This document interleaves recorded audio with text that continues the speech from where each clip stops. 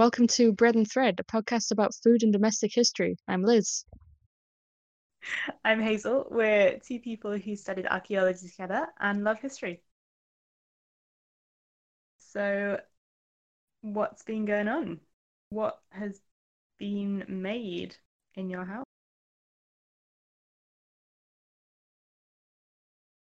Okay. So, if you don't mind, I would like to start the making and baking this week because I have Sure. finished my reversible chameleon. Oh, yes. I have seen pictures of this and it's amazing. If you want to see pictures of my beautiful reversible chameleon, they are on my Instagram, which is _invisible_goats_ because I'm invisible goats everywhere, however many underscores I have to add. But you can see them. Yes. Well, I mean, you can't if you're listening to this, but I am perceivable. But also since because it was May Day a few days ago as of recording, me and Nick also made some scones and we managed to somehow, in the midst of everything, get hold of some clotted cream. It Well was just a good done. time. Such a good Oh, that sounds time. great. Yeah. How about you? Um, yeah, well, I tried to have a little May Day celebration. Normally I would go to Hastings, which has it's like a small town on the south coast, an amazing May Day celebration with like lots of people dressed in green and a big like somebody in a massive tree costume called the Jack. And there's like processions and drums and stuff, and it's fun times. And there's Kaylee's as well. Do they have a Um, maypole? sorry, Do they have a maypole? there is a maypole. Yeah. Very important. It it's a good time. Lots of music, lots of dancing. But as you might expect, I did not do that this year. um, which makes it about a year since I've been to Kaylee, which is terrible. Um, but yeah, so I tried to have a little celebration at home instead, and I made myself a little crown of leaves and ivy and stuff. And um, yeah, my mum made a tiny maypole, and we put it out like in the front of the house with stuffed toys dancing around it, and yeah, It's very cute. I think people enjoyed that. Um, but yeah, I've also been baking and stuff.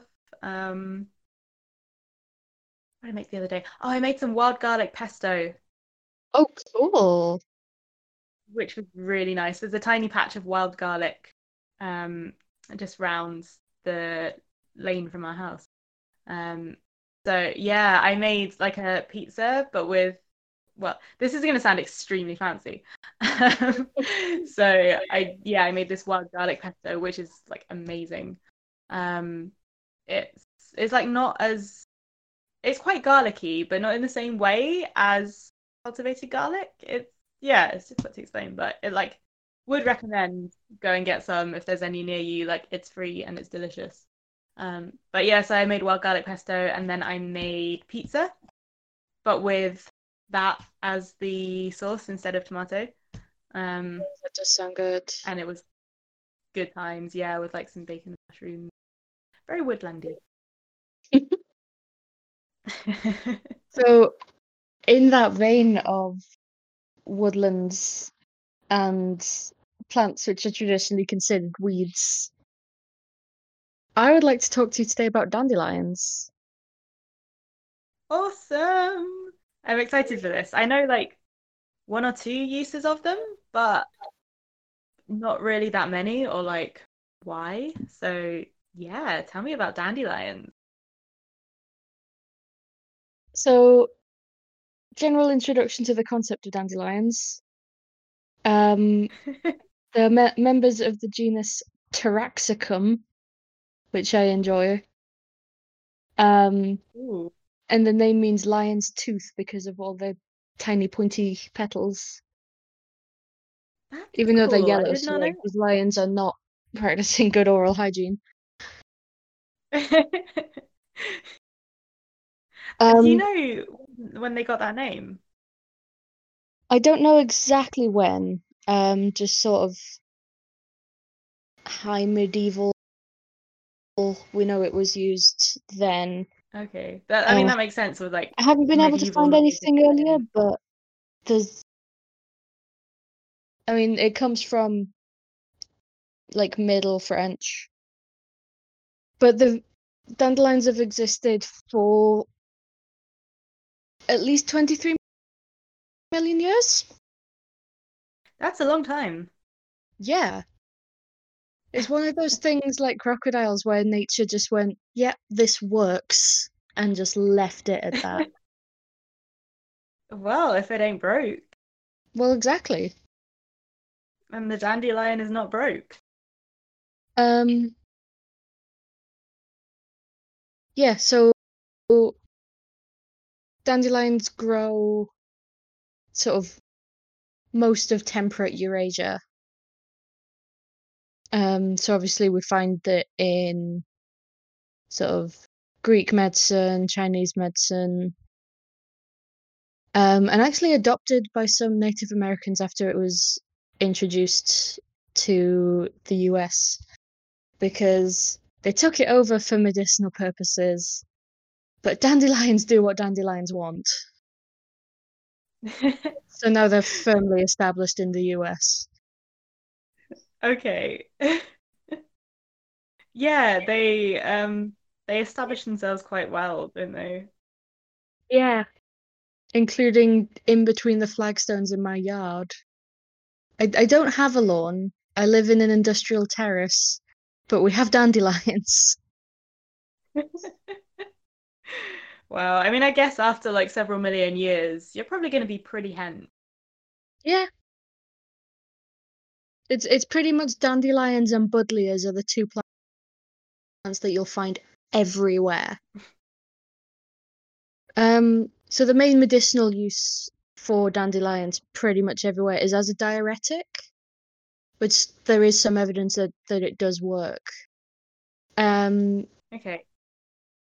this is a clean podcast, so I cannot give you the English folk name for dandelions. But it's Oh, can you tell me afterwards? a word meaning urinate, a bed.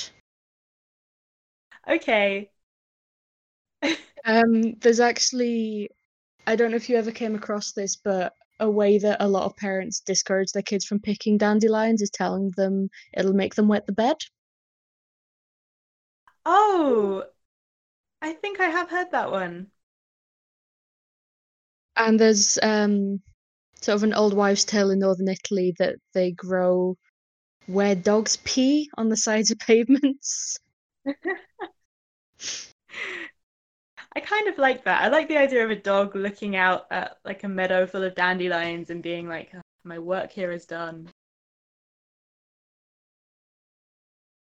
But just the fact that this diuretic effect is so well known pretty much globally that everyone associates them with urine, not just because of the color, but just because of this thing is kind of beautiful to me. It's a urine flower. Wow, a true moment of global unity. So, So are there any other uses for the dandelion? dandelions have a lot of food uses. As you might have guessed from their coloring, they have a lot of vitamin C and A, so they're Uh-huh. actually quite nutritionally good for you. Um, Dandelions are one of those things, along with like pine needles, that it's if you have no access to citrus, have these because you'll have enough vitamin C to get by. Ah, cool. Does that Um, not activate how does the diuretic effect get activated? Like if you eat it, is that also what happens or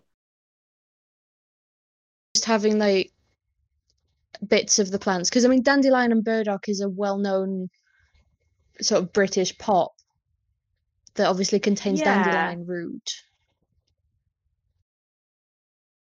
I don't believe is a diuretic. Okay. I mean, any more I've than drunk a usual. large amount of dandelion and burdock in my life. I don't believe it to be a diuretic. Or if it is, it's a I mild mean, one. if you drink a lot of anything, you're likely it's likely to have a diuretic effect anyway.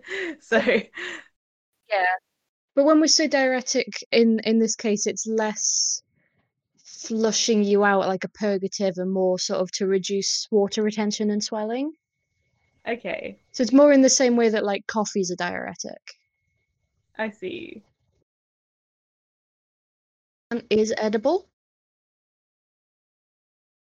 It's quite common, especially in Eastern Europe, to use them in salads, especially the leaves. They Okay. apparently have um yeah, apparently they I have have a like a feeling I'm slightly peppery taste, kind of similar to rocket, but also slightly bitter, yeah, like spinach, I have a like a rockety spinach. feeling that cool.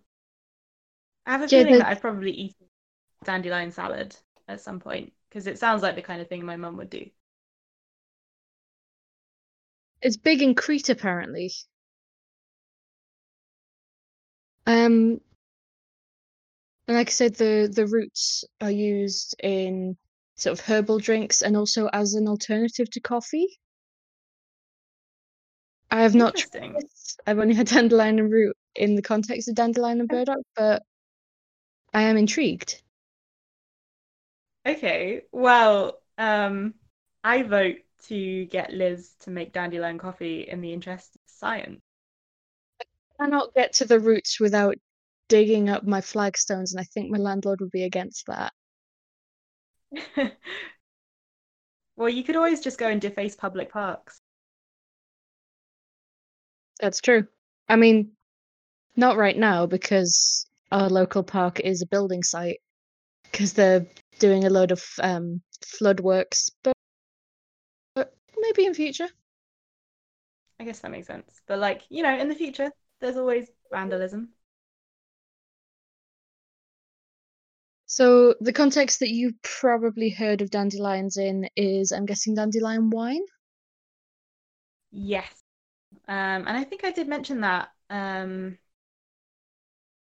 Last the other episode. episode, actually. Yeah.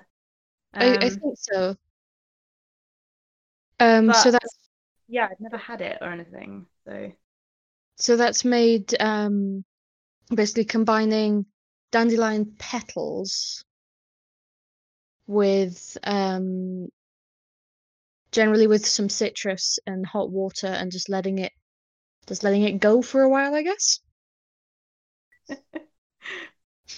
But you can also I combine mean that that liquid with pectin or something high in pectin to make dandelion jelly, okay. which was apparently a big thing during the Depression in parts of America, Okay.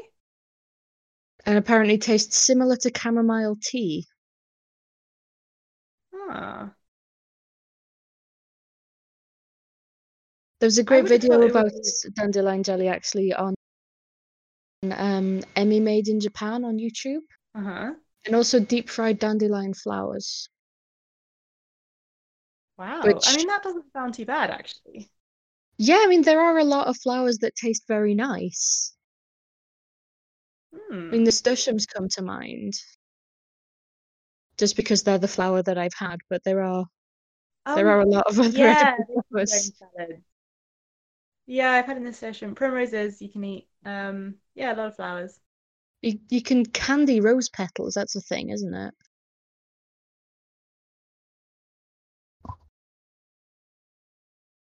Sorry, you cut out there. I didn't hear that. So it's saying candying rose petals is a thing.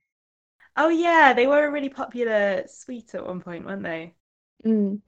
Um, Um, so violets, sugared violets. oh yeah, I've come across that. So one thing I find really interesting is how vehemently against the concept of dandelions we are now with sort of the modern culture of pristine lawn. Yeah, they are generally thought of as a weed, aren't they? I've seen so many weed killer adverts that specifically target dandelions. Yeah, they always have these like evil gangster dandelions. But apparently, dandelion sandwiches at one point were a delicacy among Victorian gentry, which I find particularly interesting since they're the ones who sort of introduced the concept of middle class people having lawns. Yeah, and also, I've I've always thought of dandelion because I kind of heard about, dandelion wine and dandelion coffee a little bit, and I've always seen that as like, I guess like the peasant alternative to thing like, foraging and free food and stuff. Um, so it's interesting to know that they became like a posh thing as well. Yeah, but I mean, it's something rich people have always done, isn't it? It's the poor people are making something nice. We must take it. Yeah. Um, so that was the bread part of dandelions. The thread part is very small. Um, Red but the part? dried flowers can be used as a yellow dye. Oh, no way. And there's also been some research. Have you ever broken a dandelion stem and had that weird white liquid ooze out? Yeah. So that's actually a form of latex. Oh. So there's people, there's scientists in Germany who've created a high latex varietal that they're trying to use to make biodegradable tires. That is incredible. Yeah. Of all the things I did not expect to hear today. Wow. Is that, does it say when that would be available? The article that I found was from 2016, and they Okay. said they'll be testing in the next few years. So I think not soon, but I think within our lifetime we could have dandelion tires. The future is bright. The future is dandelion. I really hope they're yellow. Oh, that would be so great. I realize they would naturally probably be white, but I want them to be yellow. Yeah, I want to see like a big fancy sports car with bright yellow tires. I think to be fair, if they did color them, it'd probably be like a good status thing. Like, look at my biodegradable yellow tires. Aren't you jealous? Yeah, it Aren't would I be great? like it would be like the red sole on a pair of whatever designer brand that Louboutin. is. Louboutins. Louboutin. There we go.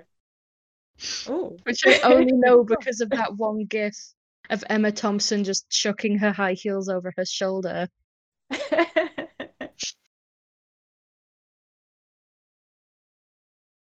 So yeah, that That's is a brief introduction to why dandelions are good, actually. Apart from, bees like them and bees are important. Please be nice to bees. yeah, just smile at the bees, make them happy, let them have the dandelions. They have so little. That's great though. I'm gonna try dyeing with dandelions, I think, this year. Please let us know how it goes. Yeah. When are the flowers over? Well, I mean, ours are already starting to go. Okay, I better get some quick then. Mm. Oh, yeah. But I'm sure no one would object to you on sort of on your daily outside time, just going and plucking a load of dandelion heads. I'm sure they wouldn't. The only problem is though, because it it the the mowing the green spaces and the verges thing is so insistent that they get kind of mowed down before you can get them. That is a good point. Because apparently we can't have a bit of long grass at the side of the road because then it would look terrible. Clearly, we need to write to the Fraunhofer Institute for Molecular Biology and Applied Ecology and see if we can get some of their special latexy dandelions. Please, we need them for podcasting purposes. We get 100 patrons. Thank you for that information. That is good to know. Hello, I'm Mod Paper from Probably Bad RPG Ideas, and we have a podcast. If you'd like to hear RPG advice on how to use assorted incredibly bad ideas as actual ideas in an actual game, then listen to the Probably Bad podcast. Available on pretty much every podcatcher. And remember to have a probably bad day. Do you want to truly understand the tripe monster from space? Do you want to know what happens when you compress an egg? We don't have the answers to these questions, but we do have a podcast about bad and weird films. Pod 9 from Outer Space. Starring me, Nick, and Liz, who is not me. So what's in the local larder today? So it being Easter not that long ago, I was going to talk about hot cross buns. Oh, I love a hot cross bun. I love a hot cross bun too. Everyone loves a hot cross bun. Nick, Except do you people love a who- hot cross bun? I love a hot cross bun. Yeah, see, I was right. Nick is every person. Okay. So, for anyone that hasn't had the incandescent joy of eating a hot cross bun, they are small buns like sweet bread. They're quite small. They're like about as big as the palm of your hand, and they are normally flavored with like cinnamon, and they have raisins in. Sometimes they have like dried candied peel in them as well. And they have a cross on the top made out of flour and water paper.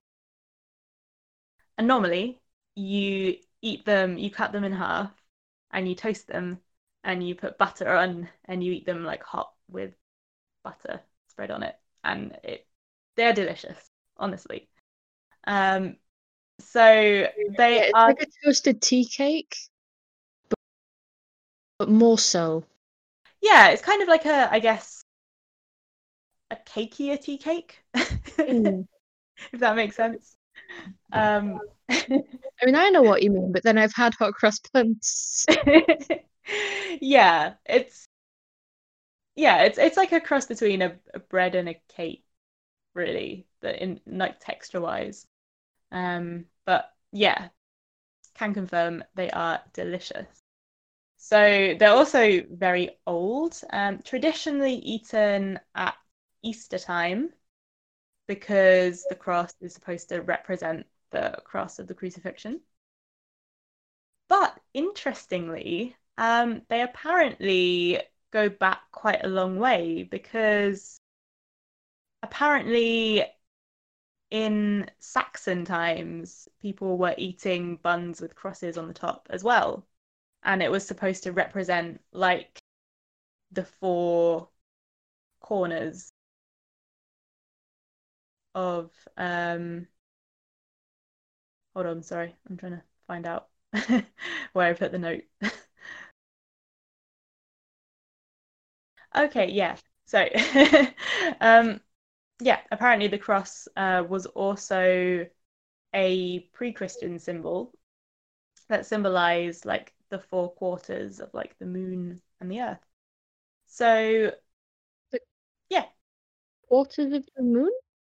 Sorry? Oh, like, what do you mean by the quarters of the moon and the earth? What does I'm that not sure mean? exactly what it means by that. I think it's like the stages of the moon. So like the waxing and waning and full and new moon. Okay. Yeah. Which was quite important in the Celtic festivals. And there was originally a Celtic festival at Easter time as well. Now, I'm not I haven't studied religious history or anything, so I can't really make too many claims about whether or not Easter is a fully co-opted pagan festival or anything. I'm not going to go there. But the hot cross bun, it seems, is something that goes back to pre-Christian times. And the cross is a symbol used in both traditions. So the hot cross bun was eaten at other times of the year as well. Originally, they were sort of popular street food at a lot of different times. In fact, under Queen Elizabeth I, the hot cross bun was banned, apart from a few special occasions, because it was a bit too Catholic, all this crucifixion stuff. That makes sense. Mm-hmm. So that might be why we don't associate it with other times of the year that much today, although and therefore sacrilege. Yeah. Although people do eat hot cross buns, you can get them year round still. But they're most popular at Easter, just at that time. Another fantastic tradition, and I think this is my favourite fact that I found out about the hot cross bun, is that there's a superstition that hot cross buns baked on Good Friday don't go off. And so you can keep them for up to a year. And there is a pub in London where there are just hot cross buns hung up above the bar that are about 100 years old. I mean, even if they haven't molded, they must be rock hard. You would have thought. I mean, apparently they aren't just totally they're not totally decayed. That they must be, you must be able to do some pretty good damage with them by now. Break a window. Yeah. The pub is it's called the Widow's Son. It's in Bromley. And there's a story about a widow who lived there with her son, and the son went off to sea and the mother waited for him, and every year she baked a fresh hot cross bun, but he never came home. And so the hot cross buns, she kept them all, and then they just ended up with all these buns. So I'm not entirely sure of the truth of that story, but it's one to add to the bread and Fred road trip that we will one day do. Yes, definitely. Oh no! Apparently, 20 years ago, a fire in the pub destroyed half of the buns. Oh no! But that means they've still got half. But we've got to look on the bright side. Yeah. The good news is, though, that the bun tradition has been revived, and you can, to this day, go and view the buns at the Widow's Son in Bromley. Excellent. So, yeah. Buns are considerably more expensive than they used to be. There's a famous rhyme about hot cross buns being 1 or 2 a penny. It's a good skipping song, that. Yeah. Should we do it? We can do it. If we know the same one, I think we know what it is. Hot cross Is it the one? Hot cross buns. 1 a penny, 2 a penny. Hot cross buns. Give them. No, if you have no daughters, give them to your sons. 1 a penny, 2 a penny. Hot cross buns. Good luck editing that, Nick. You might want to just take a version. Can you make us sound good? Yeah, I always wondered about that if you have no daughters bit. Why do you give them to your daughter specifically? Yeah, I don't know. Maybe daughters get preference in the bun state. There's probably some sort of superstition about future husbands. It normally is. I think there is. It's involved in the like if you can if you keep the bun for a year, you're sure to get married the next year or something like that. I mean, either that or you will have a very, very hard bun. There is a lovely superstition though, about sharing the bun. That it's supposed to, if you share the bun, it ensures lasting friendship, which is quite adorable. That is pretty great. Yeah. Now there's also a legend about a monk from St. Albans being the original person who put the cross on the bun. But there's not really any proof to that. So yeah, despite the legends surrounding the hot cross bun, you know, the myth and the mystery, it's it's probably one of the like longest running recipes. That's pretty That's wild. Yeah, that's been traditionally eaten for maybe around 1,000 years.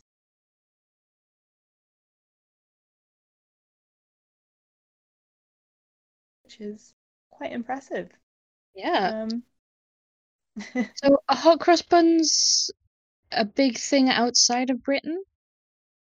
um, I don't know if they're as big a thing, but I think in Australia and the US, and probably Canada as well by extension, like I think they're like a thing.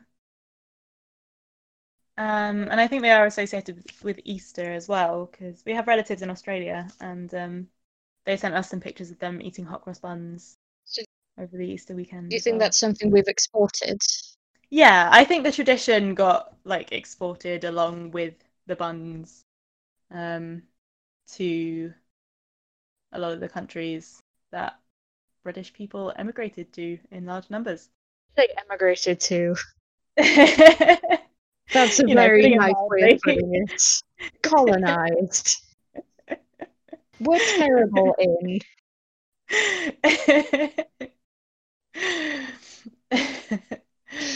But you know, buns. Buns. Yeah. So I think the recipe kind of varies a little, but generally the bun thing and the cross is the same. I did make some buns a few weeks ago. I used Mary Berry's recipe, which is always a good bet. And they are delicious. So yeah, go for that if you get the urge to try some buns. And then keep them for a year and hang them in your living room. Then share them with your friends and see whether you're still friends afterwards. That is a good test of friendship. If someone actually eats the year-old bun and you're still friends, I guess you're going to be friends for a while.